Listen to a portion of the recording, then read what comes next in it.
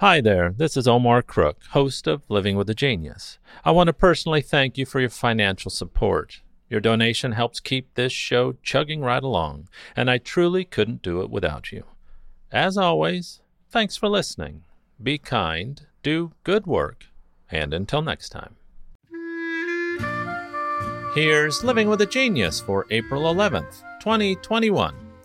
It's the birthday of groundbreaking American sculptor, installation and performance artist Chris Burden, born in 1946, Boston, Massachusetts.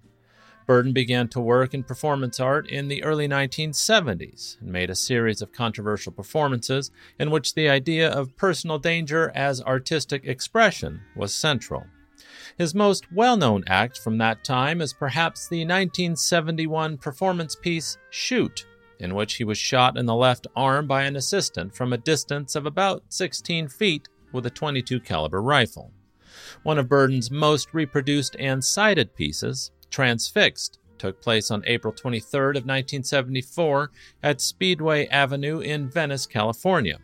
For this performance, Burden lay face up on a Volkswagen Beetle and had nails hammered into both of his hands as if he were being crucified on the car. The car was pushed out of the garage, and the engine revved for 2 minutes before being pushed back into the garage. Later that year, Burden performed his piece White Light, White Heat at the Ronald Feldman Gallery in New York City.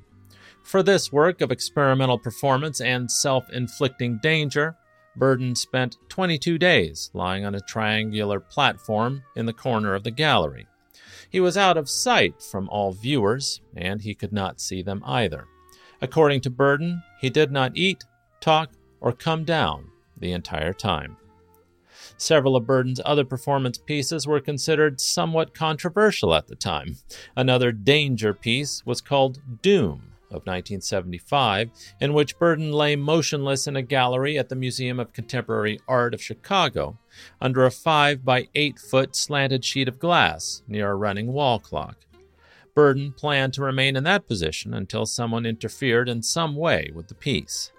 45 hours and 10 minutes later, museum employee Dennis O'Shea placed a pitcher of water within Burden's reach, at which point Burden rose, smashed the glass, and took a hammer to the clock, thus ending the piece.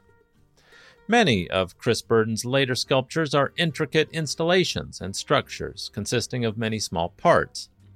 A Tale of Two Cities of 1981 was inspired by the artist's fascination with war toys, bullets, model buildings, antique soldiers, and a fantasy about the 25th century, a time when he imagines the world will have returned to a system of feudal states.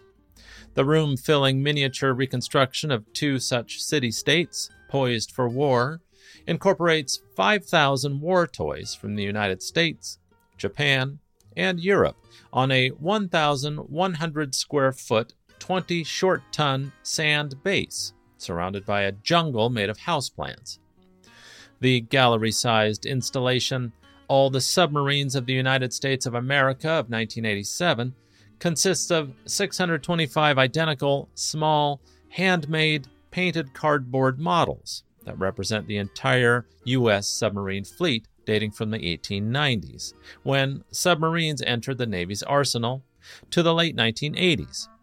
He suspended the cardboard models on monofilament from the ceiling, placing them at various heights so that as a group they appear to be a school of fish swimming through the ocean of the gallery space. In 1992, he exhibited his Fist of Light during the Whitney Biennial exhibition in New York City.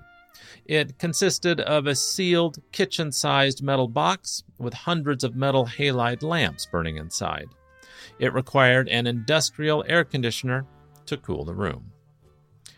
In the summer of 2011, Burden finished a work I'm most familiar with, his now iconic kinetic sculpture, Metropolis 2, which took 4 years to build. It was installed at LA County Museum of Art in the fall of 2011. Burden's Metropolis 2 is an intense, wonderful, and loud kinetic sculpture modeled after a fast-paced, frenetic, and archetypal modern city. Steel beams from an eclectic grid interwoven with an elaborate system of 18 roadways, including one 6-lane freeway and HO-scale train tracks. Miniature cars speed through the city at 240 scale miles per hour, every hour, the equivalent of approximately 100,000 cars circulating through the dense network of buildings. According to Burden, the noise, the continuous flow of the trains, and the speeding toy cars produce in the viewer the stress of living in a dynamic, active, and bustling 21st century city. On May 10th of 2015, Chris Burden died, just 18 months after having been diagnosed with melanoma. Metropolis 2 helped introduce both of my young kids to the idea of art appreciation. It's supremely accessible for children and a deeply moving testament to conceptual creativity and execution. Please be sure to stop by the LA County Museum of Art the next time you're in town and the next time you're able. You won't regret it. Thanks for listening.